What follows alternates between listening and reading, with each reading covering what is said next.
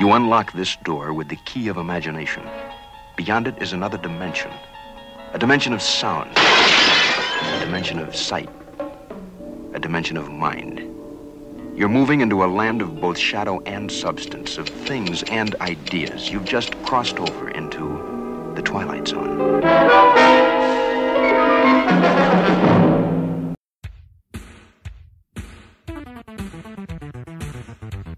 But you know what? I thought you were mysterious like my mother until it turned out the mysterious just meant depressed, all right? Hard to reach. I mean, I'm dying here. I don't like going out. You know that I get anxiety when I have to meet people. You know how hard that is. Everything you touch turns to shit! Like King Midas's idiot brother. Jesus. But if you two aren't the biggest pair of fuck-ups I've ever met in my entire life. Hello, everyone, and welcome to Give Us a Second, a mini-sode series brought to you by The Greatest Moments in the History of Forever. I'm Zach. I'm Matt. And this is our 51st Give Us a Second, The Twilight Zone Season 5, Episode 3, Nightmare at 20,000 Feet. And shocking, Matt returns to Give Us a Second. I like how we're keeping the continuity of you missing just on the Give Us a Second. We don't explain it on the regular episodes. I thought that would be a fun way of doing it. Yeah, and it was not our first choice to have me review Blonde and Don't Worry, Darling by myself. No, I did all the work going into it. Didn't get to be a part of the actual payoff for it. You showed up to record. We were all set to do it. In fact, if it would have been my choice, I would have preferred not to be alone just because of the firestorm around the movies at the time. And you're definitely the star of the show, but I feel like my presence helps kind of keep a little bit of a balance. It like keeps you from going completely unhinged. I know. I just stopped myself from ranting too much. So I guess as we discuss this iconic episode of The Twilight Zone, we can maybe get into your Shatner-esque breakdown. A little bit of a moment. Yeah, I think I can give people the highlights as to what was happening. Pretty much a week before this, I started having these weird, dizzy, lightheaded spells and felt in a way that I never really had in my life, which is, of course, like scary when you're just feeling a way that you've never felt before. And I was like feeling like I was going to pass out. But it would only be for like a few minutes, and I'd like sit down and gather myself, and it would kind of go away, but it kept happening. And then it had been a couple days since it had, and then right before I came over here, as I was leaving work, I had it like pretty bad, and I was like, oh man, this is not feeling great. And then I started driving, and kind of to like distract myself from it, I called my parents on my way here just to kind of like shoot the shit. And as I was talking to them, I was kind of like starting to freak myself out about it. Yeah, you know, working myself up. And of course, immediately they're like, you need to go to the doctor. Like something bad is happening, not making it any better. And I started to like get shortness of breath, tightness, like couldn't breathe. And I'm like driving, and then I'm like taking an exit that I don't normally take to get here. Like I like drove through Etna. The streets are like packed. I was like thinking I had to pull over, but I just kept powering through it. And I was just like telling my parents, I'm like, talk about something else. Change the subject, because I'm like about to have like a breakdown here. And there's an obvious Sopranos reference to be made for Tony and his panic attacks and stuff. But really the one that hit me was when Tony's in a coma and Paulie is coming to see him. And Meadow's like, okay, just say calm things. And then like Paulie immediately goes in and just starts being annoying, and Tony, they have like the heart monitor and it just keeps like racing. That's like what it was like talking to my parents through this. I don't know. Once I was like, I got here and I got parked, and I was just like, all right, I got to go. I think if I just like walk around for a minute, I'll be okay. But when I got up to your apartment, I was still feeling like the aftershock of it. And I was like, I don't know. I got to go to the hospital. Like still trying to make jokes, but I was like, I'm just not feeling right. And with everything that had happened like a week leading up to it, for all I know, I like could have a brain tumor or something. I don't know what the hell. Happy to report that they did do all the main tests and there's no serious issues going on, but I'm just a loser pussy.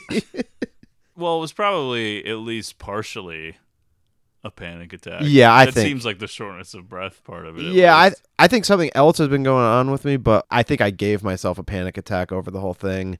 Plus, I've been working hard and living hard for a while. I mean, I pretty much do something every single day, and I think it finally caught up to me. Just really wild that you're considering recording the podcast doing something. It's filling the schedule that I otherwise would.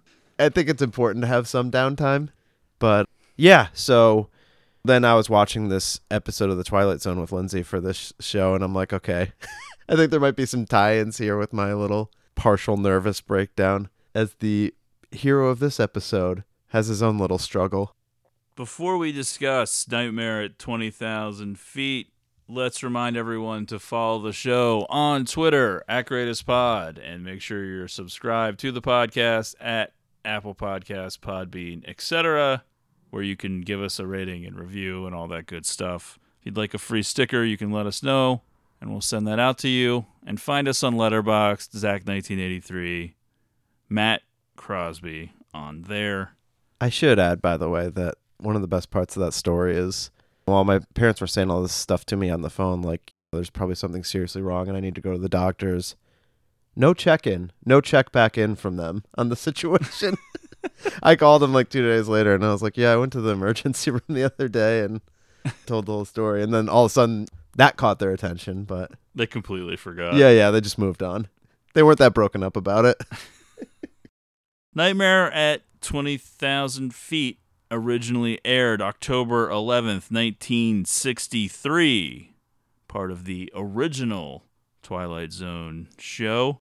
It was in the 5th season, but it has become one of the most well-known episodes. Definitely. I think several years back, I took a dive into Twilight Zone. Instead of starting from the beginning, I just started looking up what the most famous episodes were. This is always one of the top ones on any of those lists. Right. So it was one of the first ones I watched. It was written by Richard Matheson and based on his short story of the same name, directed by Richard Donner. Shocking. Who would go on to direct The Goonies and Lethal Weapon. Yeah, I and know. A bunch of other mainstream It's popular weird, man. films. So much changed between like the 60s and the 80s. You're like, how is it the same guy that directed this and The Goonies? But there's less time between that than The Goonies and now by like a lot. Yeah. You know what I mean? But doesn't it seem weird? It would only be 22 years. Yeah. Whereas that would only be 2000, the year Right. 2000. And I know. There's tons of directors that were directing stuff then that are now. But doesn't the gap between this episode and The Goonies seem much larger than that? Yes, but Yeah. that's how things feel from before your time. Right. I know. I get it. But I'm obsessed with it. More time. You have gotten me obsessed with this, by the way. I don't think I was like this until I met you. More time has passed between this moment and the moment that the song Creep was released as a single by Radiohead than between that moment when Creep was released as a single and the JFK assassination. And that's Wow. true. Holy shit. That Creep is closer to the assassination of JFK than it is to right now. Right. This was one of 6 episodes directed by Donner. It stars William Shatner and is one of the most well-known and referenced episodes of the series. And I think that it does a tremendous job of combining 3 things, which is why it sticks out to people. First and foremost, the obvious. It plays upon people's fear of flying, which is a very common fear. But it combines 2 other things, which are somewhat related, but not exactly the same, which is the fear of being crazy. Uh-huh. That fear of thinking that you might be insane, but not knowing and not understanding what the difference would be. And the fear of not being believed. And when you swirl that together with the fear of flying, I think that they really, very quickly and succinctly, in 25 minutes, tell a very convincing and fulfilling story that overcomes even the shortcomings of being a TV series from 60 years ago. Yeah. Which would be, for example, the costume of the Right. gremlin on the plane wings. Although one thing that always jumps out to me, whether it's the 60s or earlier, the fact that people were flying commercial airplanes at that time. I know. They like blows my mind. I know. I always think that too. I know. In reference to historical things, thinking about people flying in planes in the 60s. Yeah. And I think, how did they even have the technology? I know. It does seem wild. Based on how we know technology has improved, it seems like they were particularly trusting back then. But I guess that's, in their minds, that was the cutting edge of the world. Absolutely, Of course yeah. it would be fine, but to us it seems so old. Yeah. Meanwhile, Kubrick was like, well, by 2001, they'll just be recreationally flying into space. Yeah. We didn't quite live up to science fiction. No. Let's open with the narration from the beginning of the film, which helps set the scene. Portrait of a Frightened Man. Uh-huh. Mr. Robert Wilson, 37, husband, father, and salesman on sick leave. Mr. Wilson has just been discharged from a sanitarium where he spent the last 6 months recovering from a nervous breakdown, the onset of which took place on an evening not dissimilar to this one, on an airliner very much like the one in which Mr. Wilson is about to be flown home. The difference being that on that evening, half a year ago, Mr. Wilson's flight was terminated by the onslaught of his mental breakdown. Tonight he's traveling all the way to his appointed destination, which, contrary to Mr. Wilson's plan, happens to be the darkest corner of the Twilight Zone. These Rod Serling intros, so cool. And like the closing. I mean, I think you wrote most of the stuff, but unbelievable presence, delivery. Just a really cool series overall. Iconic, of course. Rod Serling actually grew up in the same town that I was born in. Little nice piece of trivia for you all out there. When you go through and watch these episodes, even if the episode is kind of lame, his whole spiel in the beginning is always great. Yeah, there were a lot of other science fiction, horror, various other kind of anthology shows over the years, different genre things, The Outer Limits, whatever. There's countless of them. Yeah. But Alfred Hitchcock Presents. There's something about the Twilight Zone which feels so far ahead of its time. Yeah. Now, I know that it's sort of judgy. It's sort of the same way we think about how could they have flown airplanes back then to think that we know what people would like. But it just seems so different from a lot of the other pop culture that you get from this time period. It had its own flair with the whole intro and everything, the piece of music. Yeah, and obviously I think it goes without saying that the Twilight Zone is endlessly influential on Definitely television and film and everything else.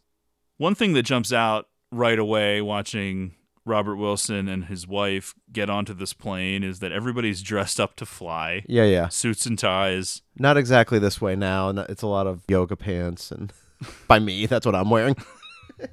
And you could also smoke on the planes back I know. then.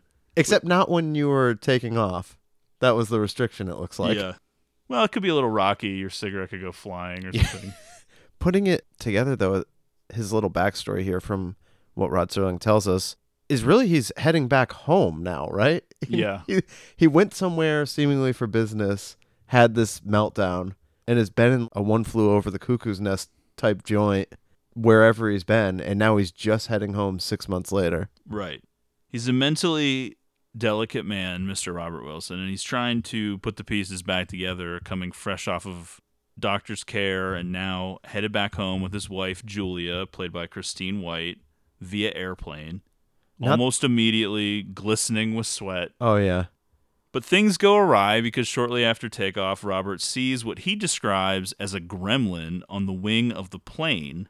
It's dark and stormy, but Robert is sure he sees a gremlin. Well, I don't think there's a lot of mistaking that can happen here. It's a giant ass. It's like, oh, what is that? It's a little different from the Steven Spielberg Gremlins of the 80s. It's much bigger. In this historical context, because it's sort of referenced by Robert in this episode, but just to clear it up, a gremlin is a mischievous folkloric creature invented at the beginning of the 20th century to originally explain malfunctions in aircraft and later in other machinery and processes and their operators. Depictions of these creatures vary wildly. Stories about them and references to them as the causes of especially inexplicable technical and mental problems of pilots were especially popular in and after World War II. I see. Which is what Robert references. Yeah. So it's a very specific word. He's not just pulling the word gremlin right. and interchanging that with any other weird creature. That's like a specific thing with planes. Uh-huh. I think in our modern times that has now changed because of the movie Gremlins. Yeah, which yeah. has adopted it and transformed it into that. They have this whole other little monster look to them. Before he even sees anything, though, there's also the panic at seeing that he's seated at the emergency exit. Oh, yeah. Which is also causing him a lot of consternation. Yeah. But I guess in a sense will come in handy for what he wants to do. I got to tell you, and these two share a kiss at some point. Not the most convincing on-screen couple ever. They have a really awkward kiss that neither of them really land appropriately. I kind of think that helps play into what the episode is going for, though. Because like I said, one of the three main fears is fear of not being believed. Right. And what is worse than the look on his wife's face when she realizes that he's having some kind of a meltdown that she doesn't understand? Oh, listen, I know it all too well.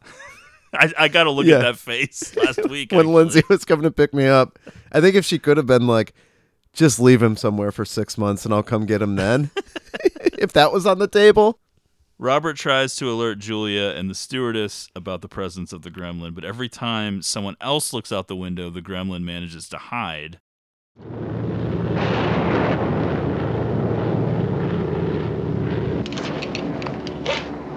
I'm sorry, darling. Go back to sleep. I shouldn't have taken that sleeping pill. I should stay awake with you. No. I don't want you to, sweetheart. Go back to sleep. I'm all right. Can't you sleep? I will. Don't worry about me. Okay.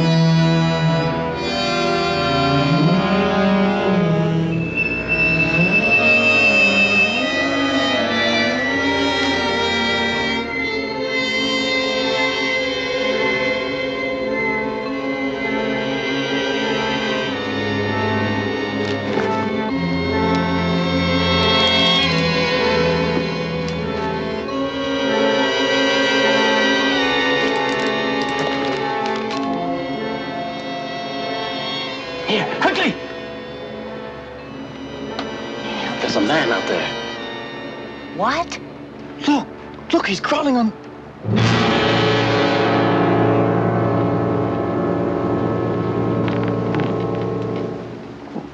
I'm sorry. Must have been the... Bob? What is it? Oh, it's nothing, Mrs. Wilson. Can I get you anything? A glass of water. Surely. Is something wrong? No, I thought I saw something out there. What? Nothing. This gremlin, a lot of great balance. Being able to just hang out on this there's wing. a magical quality that defies any kind of logic, where it seems to be able to fly off of the plane and then just come back. I know. And is not blown away, or so it seems like it must be able to fly or something. Well, the other thing that's going on, you mentioned the smoking thing. There's more that we'll get to on the plane that seems insane from our current perspective, but this storm that they're flying in. Yeah. This seems like a crazy-ass lightning storm. Although it keeps getting downplayed by the stewardess and everybody else. Well, you got to keep everybody calm. There's a really fun jump scare when, after the first time he sees the gremlin, and then he closes his little window blinds thing and then opens it back up, and the face is right up against the glass. Yeah. I guess Richard Matheson was not exactly pleased with the gremlin suit. He compared it to a panda, which makes me think that in color it was also probably still in a black and white suit. Okay, it did have like a weird, like, fuzzy bear type quality to it. Yeah, it seems to be a mix of a bear and a mutant pig or something. But I think the cool thing about the episode is that it overcomes how lame we might think the suit looks. It doesn't even matter what it looks like. Absolutely, yeah. Because, again, I think the fear is not the fear of the gremlin. Right. The fear is the fear of being crazy and the fear of not being believed. Yes. But that's what really matters. Even the physical fear is not of the gremlin. It's of the gremlin fucking up this plane. Yeah. Robert admits the oddness of the gremlin avoiding everyone else's sight but not his, and he's aware enough to realize how crazy he seems and how even his wife must be questioning his sanity. But there's a more pressing concern. The gremlin looks to be tinkering with the wiring under one of the engine cowlings, which would cause the aircraft to crash. Some really top-notch Shatner facial acting definitely. Here, making hilarious over-the-top faces. Loving it. You can see the beads of sweat forming at the top of his forehead. He hasn't quite fallen into the traditional Shatner cadence yet. Right, yeah. Although you hear it a little bit sometimes creeping in. But really hammy, great, over-the-top TV acting. Love it. In response to his repeated attempts to raise an alarm about the gremlin, the flight engineer comes out to evaluate the situation, and the stewardess gives Robert a sedative to stop him from alarming other passengers. They're even at one point trying to placate him by saying, we know that it's there, but we just don't want to freak everyone out. I was thinking to myself, this turns into like a whole Shutter Island exercise to try to get him to get over this. Robert pretends to down it with water, but he doesn't swallow the pill and secretly spits it out. He then steals a sleeping police officer's revolver, straps himself in to avoid being blown out of the aircraft, and opens the emergency exit door to shoot the gremlin. Now, again, another moment where you're like, holy shit, just a guy with a no concealed revolver sticking out. Yeah. Just to the point that he's able to crawl up and like secretly take it away from this dude. It describes him as a sleeping police officer. I don't really know if he's somebody specifically assigned to that plane or if he's a guy who's passenger. Just flying who just has his gun in a holster. I know. The whole sequence is really bizarre and a little bit surreal because... Yeah, you can't believe that nobody is noticing this dude crawling through the aisle of a plane. Yeah, just stealing a gun. And then when he opens the hatch and is hanging out of the plane, only being held in by his seatbelt, if you look at the shot of him from outside of the plane, behind him, there's no one there. There's no one else in the plane. Okay. There's empty seats across. Yeah.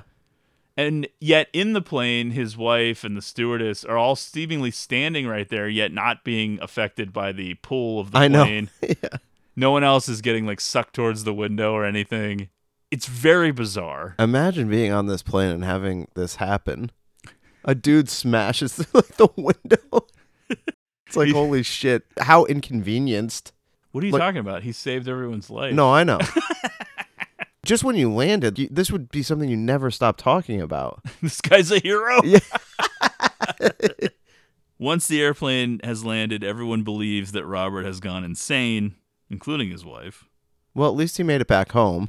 In a straitjacket, as he is whisked away on a gurney, Robert tells his wife that he is alone in his knowledge of what really happened during the flight, and he seems at peace with it because they actually landed and everything is fine, even if people think he's crazy. However, the final scene reveals conspicuous damage to the exterior of one of the aircraft's engines, confirming that Robert was right all along. Done. Which seems to be then confirmed in the closing narration from Serling, where he says, "The flight of Mr. Robert Wilson has ended now, a flight not only from point A to point B, but also from the fear of recurring mental breakdown." Yeah. Mr. Wilson has that fear no longer, though for the moment he is, as he has said, alone in this assurance. Happily, his conviction will not remain isolated too much longer, for happily, tangible manifestation is very often left as evidence of trespass, even from so intangible a quarter as the Twilight Zone. So it seems to be implying that in the future, once this ends, people will realize and see that damage and then be like, oh, well, maybe he was telling the truth. Although, I don't know. They would probably just think like, oh, one of the bullets he was firing must have hit this. They wouldn't think, oh, yeah, there was a gremlin out here. He was right. And he did kill that gremlin. When they find that gremlin body, wouldn't it like fall out of the sky and just probably land in someone's house? Someone's like cornfield. Yeah, it's like Donnie Darko. A giant furry gremlin explodes onto the ground. It would be such a mess. Yeah. There's something very relatable even in such a unrelatable, fantastical scenario. Obviously, it doesn't have to be a gremlin. It could be anything that you think you're seeing or whatever. Yeah. But it could just be, is this person gaslighting me?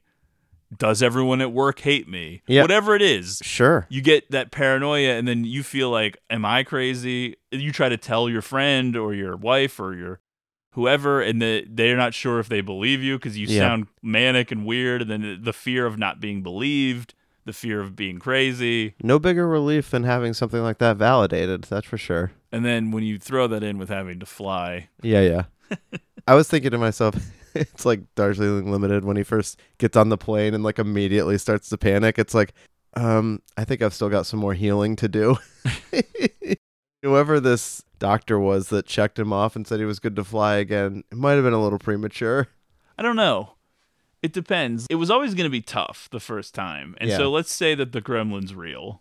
So if the gremlin isn't there, does he make it and everything is fine? I think he probably makes it. It was going to be tough, but it's just the unfortunate coincidence that the man who had a breakdown on a plane happens to see a gremlin that no one else can see. Yeah. But at least he's close to home now. This episode was remade in the 1983 film Twilight Zone, the movie, with George Miller as the director. The character's name was John Valentine, played by John Lithgow, and it's mostly the same, except they really highlight that he suffers from severe fear of flying. I really need to watch that movie. I feel like it comes up. Well, it has sort of a cursed It comes up for mostly one specific reason, but it comes up. It's a little more detailed and everything than this version, but it's sort of more or less is the same thing with a gremlin and the whole idea. And then in 2019, in the most recent iteration of the Twilight Zone, they did a version of it called Nightmare at 30,000 Feet, starring Adam Scott, where the gremlin is really just a little Easter egg at the end, and it's more about this podcast that this podcast Adam Scott finds in a MP3 player on his seat in the plane, and then he realizes that this podcast is describing that flight, and the flight goes missing. Ooh. And so then it's almost like he freaks out to the point where he causes the plane to crash. Oh, cool. Because That's a fun spin, yeah. And so then it's like, well, then it doesn't disappear because of his freak out. No, right? It does. But he causes it. His freak out is what ends up causing it. I see how it's the opposite. Yeah, okay. It's a variation on a theme. It's not exactly the same thing, but more or less. It would have been funny if they did do like the same thing, but they were able to get like the gremlin likeness. Exactly. It just looks exactly the same. Yeah. I might be wrong. I might have this information wrong, but I think that one of the issues with the new Twilight Zone was that maybe the episodes were a little too long. Okay, yeah. When it was coming out, I did want to watch it. Was it on Peacock or was it a CBS thing, right? Yeah, which is now Paramount Plus. Oh, okay. Well, at first it didn't really seem like it was going to be easy to watch, which is always a challenge for me. If it seems like work to watch it, I don't want to do it. The episodes were anywhere from, seems like 37 to 55 minutes in the first season. It seems like they're a little shorter in the second season, but Nightmare at 30,000 Feet was only 37 minutes, which is only 12 minutes longer than the original. But whatever. I don't know. I heard mixed reviews of the new Twilight Zone. Uh-huh. Some people said that the second season was a little better than the first one. I think it got canceled after the second season. One of those things that's always going to feel like derivative of the original. Yeah, because even within it, they're sort of just remaking and updating the same stories. Yeah. But I guess they think that that's what people want, that they have to at least include some of them. Well, now you're appealing to a generation that's not really around anymore, so it's not exactly the nostalgic thing that other studios and stuff are able to prey on. you're talking about something that's been out of the zeitgeist for, 70 years? 60. 60, okay. Well, so they did the movie in the 80s, and then there was a different Twilight Zone in the 80s, then they did it recently. It's just something that always comes back around. Anyway, while we have this opportunity, did you want to add any thoughts on Blonde and Don't Worry Darling, which now at this point are weeks old? I'll just say, on Don't Worry Darling, I was really thinking that it could be a disaster. And the first 20 minutes into it or something, and you asked me what I thought so far, it's like, well, it's not a complete disaster. The bar has been lowered. Yeah. Olivia Wilde's ability to stretch and do the things that she wanted to do, I just don't think we're quite there. We talked about it. The ability to create suspense at all. Yeah. The movie was just completely devoid of it. There was just no suspense, including leading up to what's supposed to be the final exciting sequence, which is Florence Pugh being chased up a hill. Right. It just wasn't there. I think there was some style. I would give it credit for some stylistic choices that kind of created this weird 50s feel that also felt futuristic at the same time. But overall, it was pretty bland. And for Blonde, I was mostly happy to be part of something that was such a lightning rod. I did not think the movie was great. There were parts of it that I was getting into the stylistic approach that Andrew Dominic took with it, but overall, I was like, this thing is wild. This is just an insane ride. And it just didn't seem quite as effective as the directors who can do things that are off the rails and have a little bit better approach to the organized chaos. But it was cool still, just to watch once. I don't know. Will I revisit it at some point? Maybe. It seems hard considering how long it is, but there were parts of it that I was kind of vibing with the weirdness of it, but it was a bit much. Yeah, I think for all the controversy and everything, it's really ultimately like a very surreal experiment of a movie more than anything else. Yeah.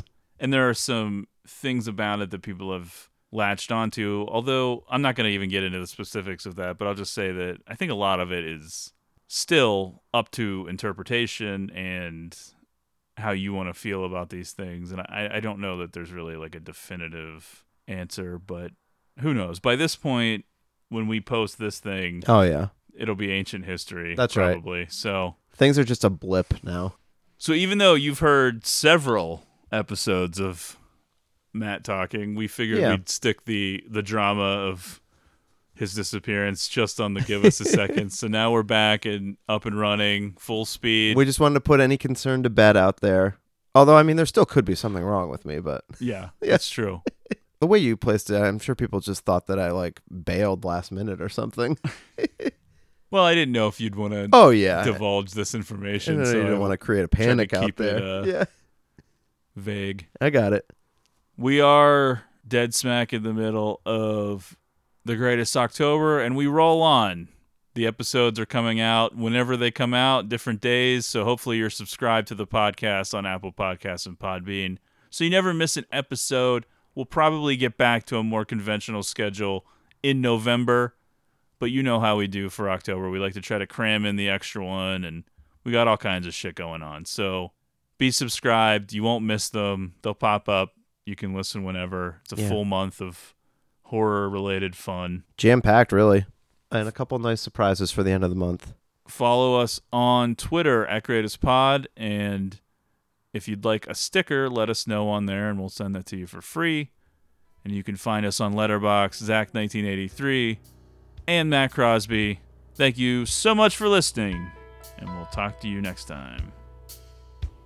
I'm tired. I'm thirsty. I'm wild-eyed in my misery. Timeless when you finally pay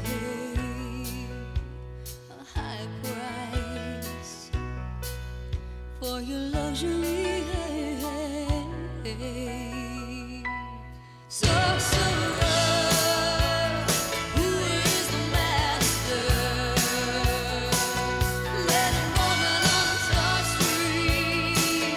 in the middle of a snow dream.